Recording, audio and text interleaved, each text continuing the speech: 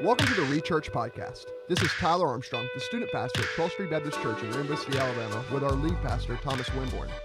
We are asking the question, how can we become the church that Jesus intended?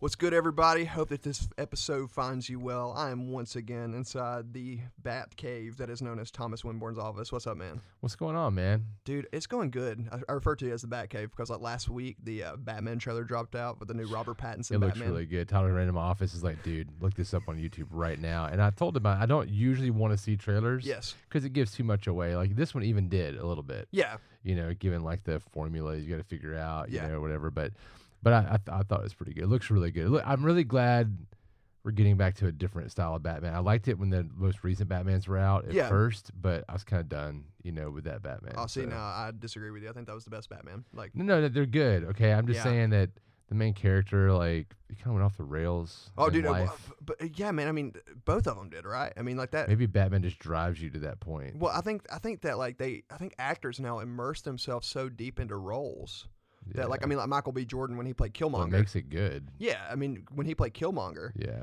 He like got to the point where he was isolating himself and like noticing these really unhealthy trends in his life, and he had to go to counseling. Yeah. I mean, like he was in 8 months of counseling to come out of that role because he was so self-identified in that role, and that's a really good actor.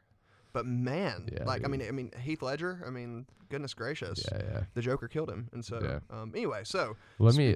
We're gonna start off this. Let me ask this question. So I wrote these questions up, and I basically thought this would really be something that Tyler would enjoy talking about. So I'm going to ask the question. So, Tyler, who is one of the best fighters of all time? Okay, so I consider myself an MMA, like, connoisseur. Like, I love... Aficionado. Yeah, that's a better... Yeah, I thought that word. I can't even say it, but...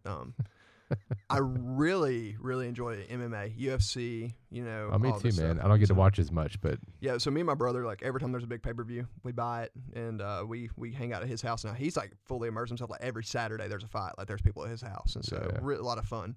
I'm going to say this guy, John Jones. John Bones Jones. Okay, the dude is 27-1. And the one loss. Well, yeah, that I asked. I was like, well, "Who beat him?" And I'm like, he beat himself. He disqualified by an accidental eye gouge, if I'm not mistaken. Like, I mean, it was like an eye gouge, or like it was some kind of. It was like a groin kick. I mean, it was something crazy that they. It's almost like you're not real unless you have a loss. Yeah. And his loss was because he gouged somebody in the eye with his finger and got disqualified. And I mean, man, like he just recently he tried to like been in this huge contract negotiation. He just recently forfeited his light heavyweight belt. And he essentially said, "I'm going to gain 40 pounds, and I'm going to go take the heavyweight belt from the greatest." It really smells of Conor McGregor. And see, Conor McGregor, I would honestly put him up here too. But John Jones, I would say he's probably one of the most enjoyable fighters to watch. Oh man, he and like his out of the ring antics. Oh, that's the best part. You see, he got engaged. No, I didn't. I thought the dude was married. No, he's never been married. It's his girlfriend. Yeah, it's his girlfriend for 13 years, and he finally got engaged. I was like, I'm proud of him, man. That's good. Stepping it up, bro. He's getting older. Yeah, doing things in reverse, bro. Yeah. Like, you know, have a baby, all these things, and then get engaged, get married at the end of your life. And so, but I mean, he retired. You know how he does. And so, anyway, John Jones, man, he could destroy anybody. Yeah, and I'm going to go more historical here. I'm going to say my first thought on this is still the one I stand by. Pound for pound, with quickness of speed and technique, I think one of the best fighters of all time is Bruce Lee. Bruce Lee. Now, Tyler pointed out that the problem there is that you didn't really see him fight, like real fights, a whole bunch. But you can find raw footage of him doing, like, exhibitions. And he's got this, like, punch where he, like, stands there and he's basically touching your chest with his fingers. And then he, like, throws that into a punch, like 2-inch punch, and people go flying across the room. I mean, he's pretty amazing. Yeah. You know, and as you mentioned, he went through a whole lot. But if you're not going to pick him, and I'm going to go back to like American boxing style or UFC, I would have to say I'd put up there Mike Tyson as one of the best. Dude was insanely fast, man. Super fast. And he had the heaviest right hand. I mean, dude, once he landed, you're done. It was like swinging a metal lunchbox. So I'll make my kids sometimes watch like fight stuff with me, like just to go look at like top 10 knockouts or whatever, you know. And they had one about showing all of Mike Tyson's opponents and how it went down, man. And he has the head of a beaver. I mean, it's so heavy and so hard and so thick. He'd just take a beat until he had an opening, and one shot, dude's down. Yeah, I mean, he would be losing a fight. He kind of reminds me, there's a guy, the Bronze Bomber. Who, you know, today. I mean, like, very similar fighting style. Like, just really strong jaw, just takes licks like crazy, and then just one hit wins. Yeah. I mean, just mind blowing. Yeah, it was like amazing to watch one dude made it into round 2. Yeah. You know, and you're like, whoa, he's good. You know, and then he got knocked out. Yeah, and then he got knocked out. And then the whole Evander Holyfield thing happened. When Mike started biting ears and just getting the tribal tattoos on his face. So really funny. I just watched with my kids on Discovery Go, because we don't have cable, so we watched Discovery Go on Roku, and we watched Shark Week with Mike Tyson. Yes, dude. So if you haven't seen that, you need to find that and incredible. watch that, because he gets into the water with sharks and he is tripping out. And now he has a lot of expletives, but they Beep they beep them out. Yeah, bleep it out. Yeah, so it's really funny. Yeah, I really laughed a whole enjoyed it. lot. I really enjoyed it. You should watch all the top knockouts of Mike Tyson first, and then watch his downfall on. You can find that on YouTube. Yeah. And then watch Shark Week with Mike Tyson. Yeah, I knew that Mike Tyson was done when he was in the movie The Hangover. You know, with like all those guys. And I was like, gosh, this guy's done. Like, you know, he's toast. But he was done way before that. Oh yeah, he was way done before that. It was like, you know, he took that movie just to make some money. Yeah. You know what I'm saying? And so tell me, who are you listening to right now? for me, man, I've been on these guys released an album in the middle of summer. Jason Isbell and the 400 Unit. I love Jason Isbell. My friend Guy Phillips, who's one of my best friends, accountability partner, turned me on to him a couple years ago when he dropped a single album, Southeastern. Yeah. You know, really Americana, kind of country folk type music. Yeah. One of Adam Swan's favorite bands. Me and him, every time, you know, Jason Isbell comes up, we're talking about his music and all this. And so really enjoy it. So if you enjoy that style of music, go look him up. I mean, now, once again, please understand he's not a believer. And so, like, you know, it's that, you know, just that disclaimer. Well, the question was who you're listening to, not who you're worshiping with. His song Elephant in the Room, oh my God. No, Elephant. It's Elephant. You Man, it's with the sermon series coming up. Yeah, we got it mixed up. There's a song Elephant, and man, and it is one of the most haunting songs. He has a song called If We Were Vampires. He talks about death and like marriage. Yeah. And he talks about like, hey, listen, baby, I wish we could live forever, but you know, we may only have like 30 or 40 years together. Like that's it. And then we're gone. Like that's it. Yeah. It's haunting, man. Yeah. Like it makes me want to love my wife better. It sounds very depressing. Oh, but it's good though, man. I mean, it's just great storytelling. It's great, you know, great, just a great lyricist. Just writes beautiful music. I'll check them out. I've been listening lately to a little more Cake. I love Cake. I have no clue what you're talking about. You seriously don't know Cake? No, I do not.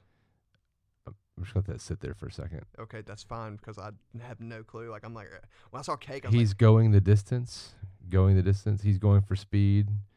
She's all alone in her time of need. Absolutely not. I have no clue. They have a lot of plays on They're huge, dude. So one of my favorite songs is Going the Distance, or really my favorite all-time Cake song is Stick Shifts and Safety Belts.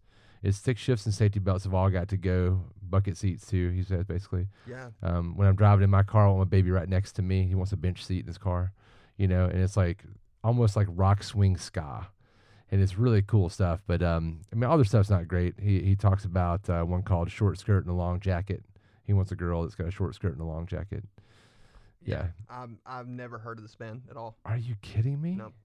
Everybody is listening right now. If you've heard of Cake and you're surprised that Tyler has never heard of Cake, text message or email Tyler and let him know that you're surprised. I just want to see the response. I'm on Spotify right now. It says their sound freely mixed and matched these widely varying genres: white boy funk, hip hop, country, new wave pop, jazz, college rock, and guitar rock. Yes, all those. That is Cake. Ah. They did a remake of a song. What's that song that I Will Survive? Now there's an expletive in the song. Yeah. But they redid it and it's like a really cool sound.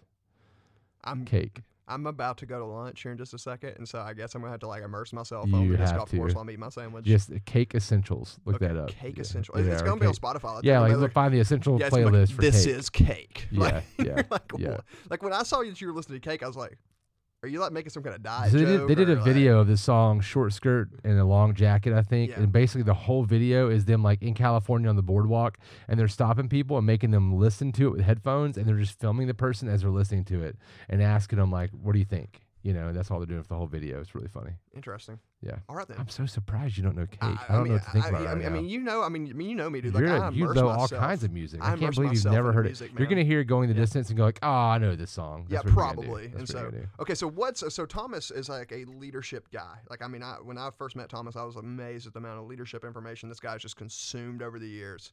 So this is a question that we came up together. What's one leadership book that you'd recommend? And so if you're wanting to get into leadership, or you are a leader in an organization, or if you just love leadership stuff, yeah, this is a book So for you. this one particularly is really good for teams. So it's called The 5 Dysfunctions of a Team Incredible book. by Patrick Lencioni. Who's a believer. He's a believer. He's from the Catholic background. I mean, if you wanted to go to a conference where he's the main guy and he's like training, it's going to cost you like $2,000 to go to a conference. I mean, he's like really good. The 5 Dysfunctions of a Team. I would argue that his books, there's one called Silos, Politics, and Turf Wars. Man, it is so good about how companies and churches are divided up into these silos that do their own thing. And if we would just work together as a team and not have turf wars over our stuff, we'd be much healthier. I was just talking to a friend about that same problem in the banking industry. These go across different categories of industry. And there's another one he's got out that I love, the 4 Obsessions of an executive, of an extraordinary executive. Really good stuff, man. My favorite thing about these books, and especially the ones that you just recommended, you read them as their parables. Yeah, he basically writes a fable. It's like a fable. Yeah, that's a better word. Yeah. And so it's like a fable, and like you're reading about these dysfunctions. You're like, man, gosh, this is really messed up. And then at the end, he like exegetes his own fable. You know, like breaks it down and like goes into it and says, this is how this dysfunction. And like, I mean, like Thomas encouraged me to read this when he first came. I was like, man, like, I've committed some of these. Yeah. Like, and then I actually used this for a pastoral leadership class I took. This is one of the books that I read for it. And so just incredible. It's really good. I sat down and read Silos, Politics, and Turf Wars in like an hour and a half. Yeah. Because it's just a story that's really good. At the end, the last like 20 to 25 pages. Is this the book that you read inside Books A Million? I did. And I felt guilty for reading it all, and so I went and bought it. Yeah. Because I didn't plan on reading the whole book. I just sat down and read it, and it was so quick, and I got through it. I'm like, I got to buy this now. I feel like I'm cheating and stealing. Yeah, I'm still in this knowledge from Patrick. Although they welcome that. I mean, they're bringing chairs for a reason, right? So for me, I'm going to recommend the book Designed to Lead by Eric Geiger and Kevin Peck. I really enjoyed this book because the idea is that the church has forfeited leadership development to the secular society, but the church, in all reality, should be the ones who are leading, and because we are designed to lead. And so one of my favorite illustrations from this book is talking about Moses and Joshua. So Moses raised up Joshua to replace him. And so at the end of his life, Moses, kind of has this mountaintop moment. And he's like, oh, there's a promised land, but you're not going in. Yeah. Well, Joshua's going to carry him in. When you get to the end of Joshua doesn't have any leaders. And it says, and the next generation did not know the Lord. Yeah. And so I always tell them, the people that are underneath me that I'm serving, that I'm leading, are you going to be a Moses or a Joshua? Are you going to be the one that leads us well, that replaces yourself? Or are you going to be the one that says, at the next generation, they lost it? And I've been trying to change my language. You just said language that I've said over and over again since the guy here, replacing yourself in ministry. I'm trying to change that to multiplying yourself. That's good. Or replicating yourself, right? Yeah.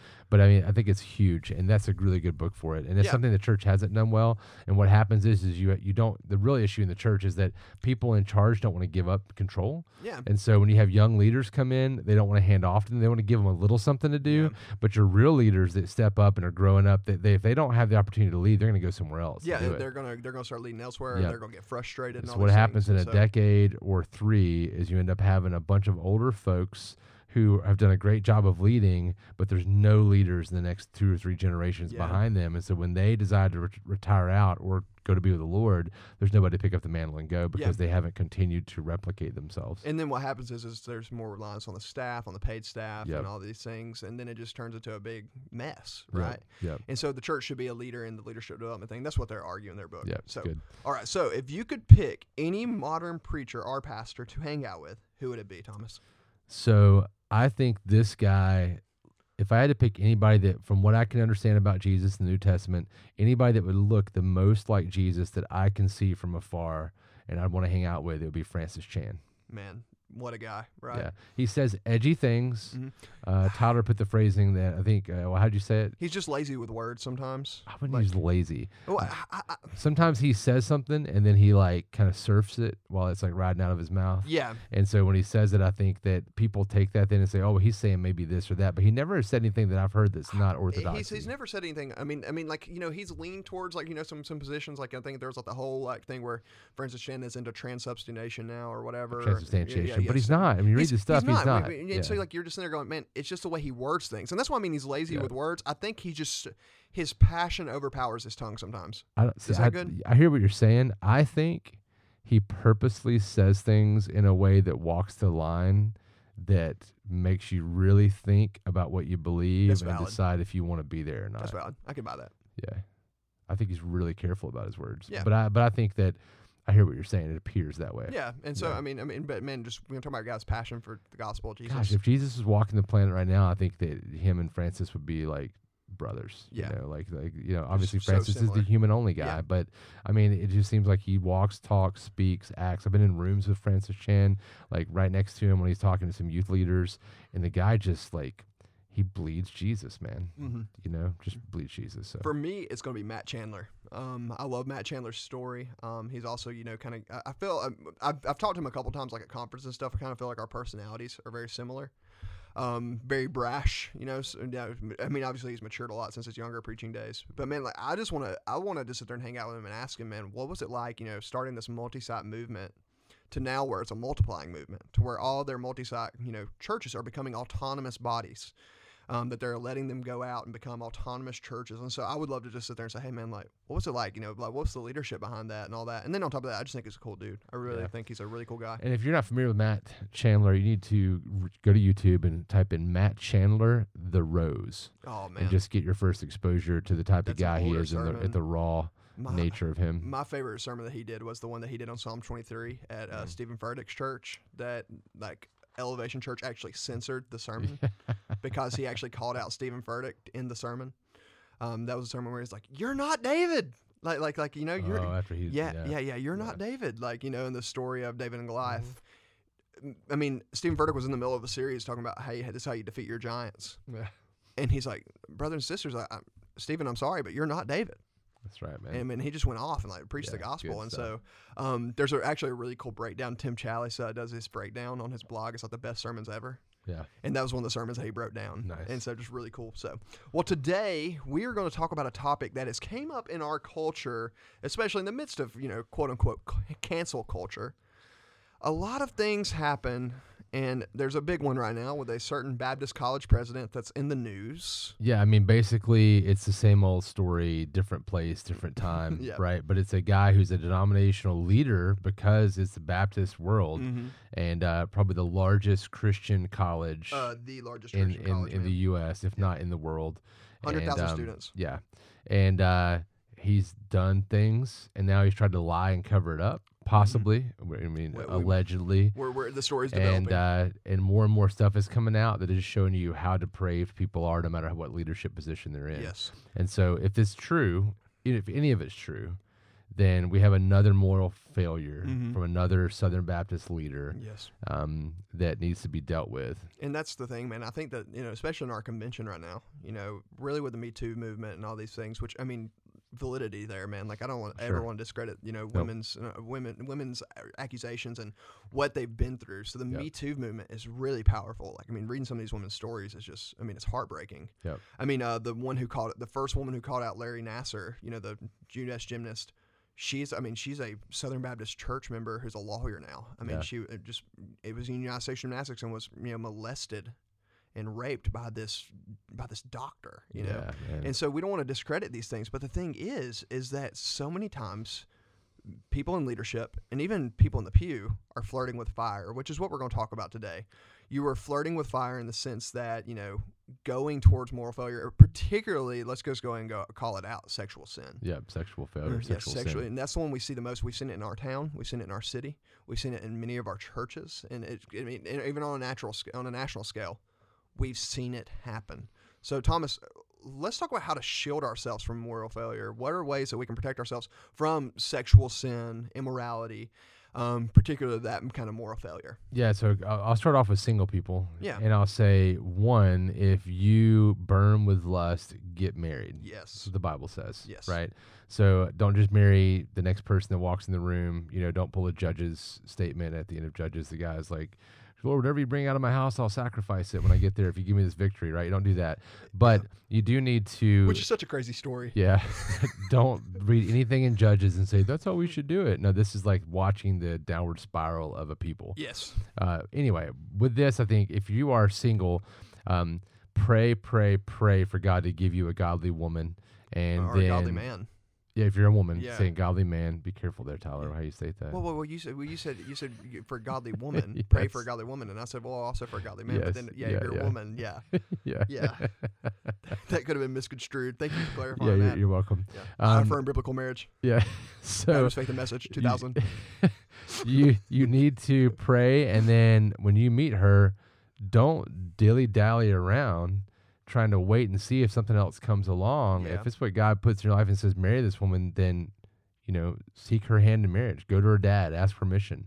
If he says no, try to win him over, like do these things, get married. Yeah. Secondly, if you're married, listen, brothers and sisters, the Bible says you should not abstain from sex with one another in the marriage covenant, unless it's for a very short amount of time for the purpose of prayer. Not because you're mad at each other, not because it's inconvenient, not because you don't like the way you look anymore in the mirror, not because, you just don't have time for it. This is don't abstain from it. There's a lot of reasons, and one of those is because if you are not being sexually regularly active with your spouse, you are opening the door for sexual immorality to take hold in the heart. 100%. And I mean, going back to, talking about singles, like I remember my, when I went to ask Ryan's dad for, her hand in marriage, he said, how long do you guys plan on being engaged for? I said, hopefully not long, Yeah.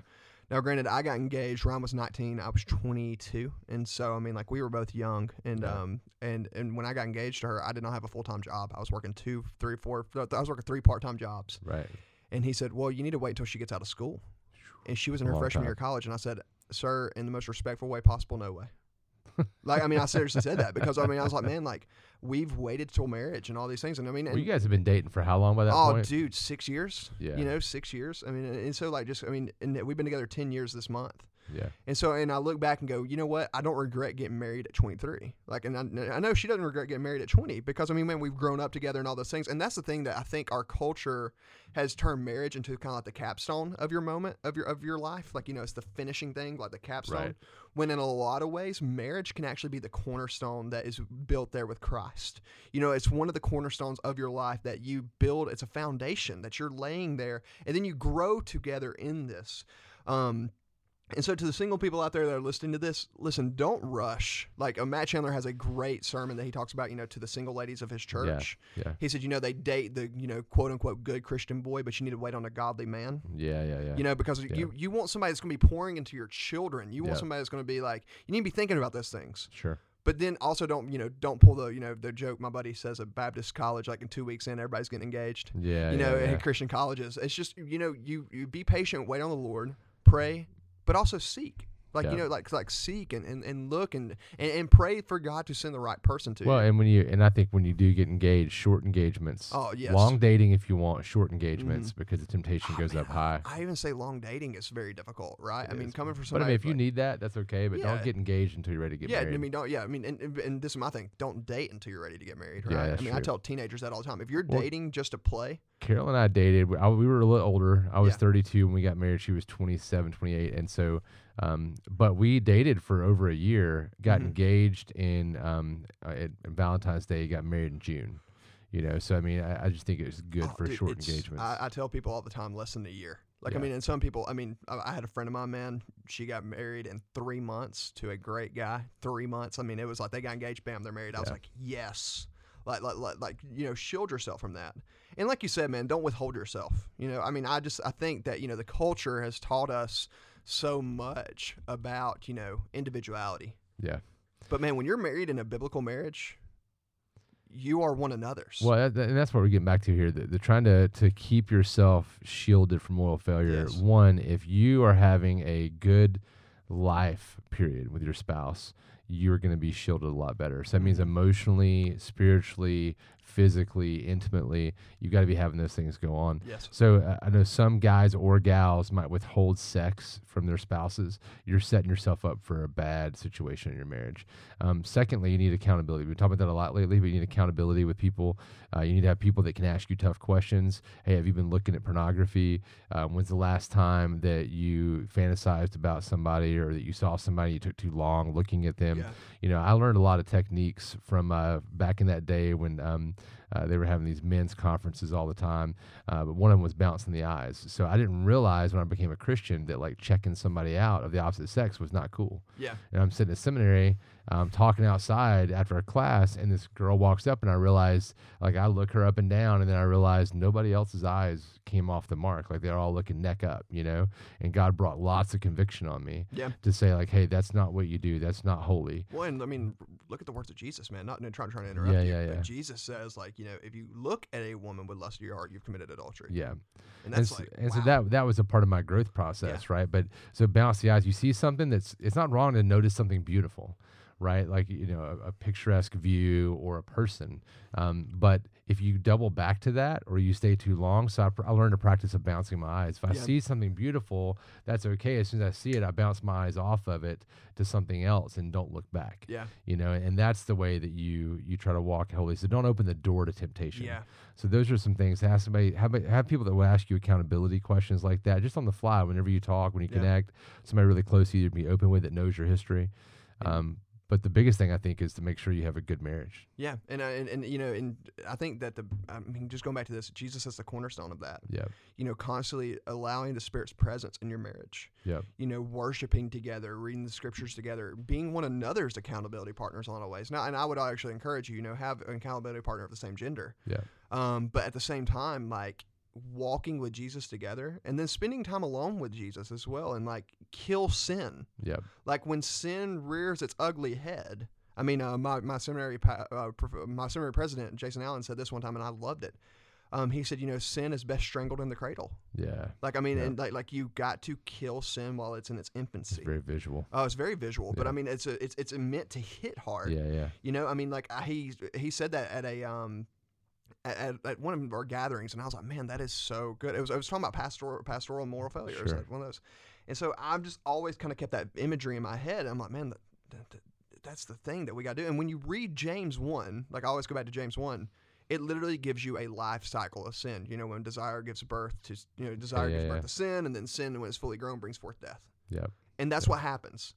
These moral failures that we see, like, you know, with this guy that we're talking about right now, are with the, you know, we had that one that swept through the Southern Baptist Convention with the Houston Chronicle. That was a bombshell, not 2018, 2019, somewhere in there. The thing that started is a baby sin. Yeah. It's something so minor. It's just a glance here and there and all these things. And then eventually it grows up, it grows up, and grows up, and it brings forth death. Yeah. You know, and one of the things I would say, and I'm going back to the marriage thing for a second, because I think we need to work on that. One of the things I've noticed is that most guys don't think much about having to work on the marriage. But most ladies would argue that seeing their husbands do something with them to work on the marriage is like gold to them. It's huge. And Carol and I were a part of the Mingling of Souls conference kind of tour with Matt Chandler and Lauren Chandler. And I remember what something Lauren Chandler said. She talked about, they were very raw, just them two together. And she said something, talking with Matt Chandler, about a lot of times she doesn't really want to have sex with her husband. She'll just like not be in the mood. She's not thinking about it. She got something else going on. And it was cool to see he and she talk about it and basically say, hey, and it's okay for her to feel that way, and you don't need to force that and make her feel obligated to do that. At the same time, she made it very clear, but I want to love my husband well, and I want to help to absolve him of these frustrations and temptations. And so even though I don't feel like it often, I'm going to do that with him. And what I find is that in the moment, I'm glad I'm doing this thing. Yeah. But I do that because I love him and care for him and care for his holiness. Yes. You know, so it's not just about satisfaction physically. It's not about just physical pleasure. Well, it's about loving one another, dying to self, loving one another. And that's both ways. Not forcing your wife to feel bad for not doing something, and not making your husband not have something because you don't feel like it. And not walking around like pouty, right? Yeah, you know what I'm saying? Yeah. I mean, speaking as a man. And I'll tell you all this, like the Mingling of Souls conference is actually online for purchase. Yeah. Me and my wife, right after, and I learned this, like after your wife has a child, like, I mean, like, you know, gives birth to a child, like they change. Like, they're the makeup of their body chemically, and like, I mean, they turn into a completely different person. As a man, I had to adjust. Like, you know what I'm saying? Like I didn't give birth to a child, you know, and so I had to grow in that. And so me and her, like, you know, after baby's born, we were like kind of like in this season of trying to figure one another out and learn one another's mannerisms again and all these things. But the thing was like we invested in this conference. It was like $10, $15. Man, we watched that together. and it was so good. joyful, man. I mean, it was That's just one of the best I've ever been to. Yeah, Now, because, like I that mean, or Paul David Tripp. yeah, she's so raw. And Yeah. he's so raw. And like they talk about like, the first 7 years of their marriage, like they Yeah. carried in all this baggage and stuff. And I'm like, man, like you don't hear guys talk about that. Yeah. And that goes back to, once again, what you've always, harped on us about. Being confessional. Yes. I Yeah. mean, drive that into your skull, church. Be confessional. I mean, especially with one another and with other couples. Like, I mean, that's one thing I've learned, especially. Yeah, and that's the thing too. You said confessional, and I was going to hit on is that here's the part, right? Most people that never talk about their struggles are the ones that seem to be more apt to fall into failure. Yeah. And so if you're being confessional with spouse, with friends, in front of others, you're not always going to, it's not going to protect you, but it's definitely not going to hide your struggles. That allows you to have a separate life when the lights are out and you're by yourself. Yeah. You know what I mean? So that's really important, I think, to have. For sure. And one thing I'll tell you this too, that really helped us, have other couples that you can talk to. Sure. And I mean, even having couples that are older than you. And then find a couple that's younger than you to pour into. Yep. I mean, like I'm sitting here watching Luke and Olivia, like, like they're preparing their lives together and all this, like their future. And that's one thing that I've been such a joy to be a part of, because I'm like, man, I get to pour into them and all these things. And they even pour into me as well, Sure. encouraging me and all those things. So find that as well. But the biggest thing, spend time with Jesus together. Like, just invest time together to spend time with Jesus. You said it. Jesus is the cornerstone. Jesus being central. We're not just living gospel-centered lives in the way we preach or teach or study the Bible. Gospel centrality is the essential for all of life. It's a lifestyle, Yeah, right? all relationships. It's living. It literally branches itself out into your marriage, into your friendships, into your parenting, into everything you do. Yep. And you talk about becoming the church the way that Jesus intended it. Live that way. Yep. And then you'll see what happens. That's good. So, well, y'all, thank you so much for joining us for this podcast. If you have any questions about this, please let us know. If you are struggling with anything, reach out to a pastor. We would love to talk to you, counsel you through that, and point you to people that can help you in that. And don't forget to reach out to Tyler and let him know how disappointed you are. He doesn't know about cake. All right. Well, I guess I'm going to go immerse myself in cake right now. Yeah, So do it. thank you so much for joining into this Rechurch podcast. We will see you next week.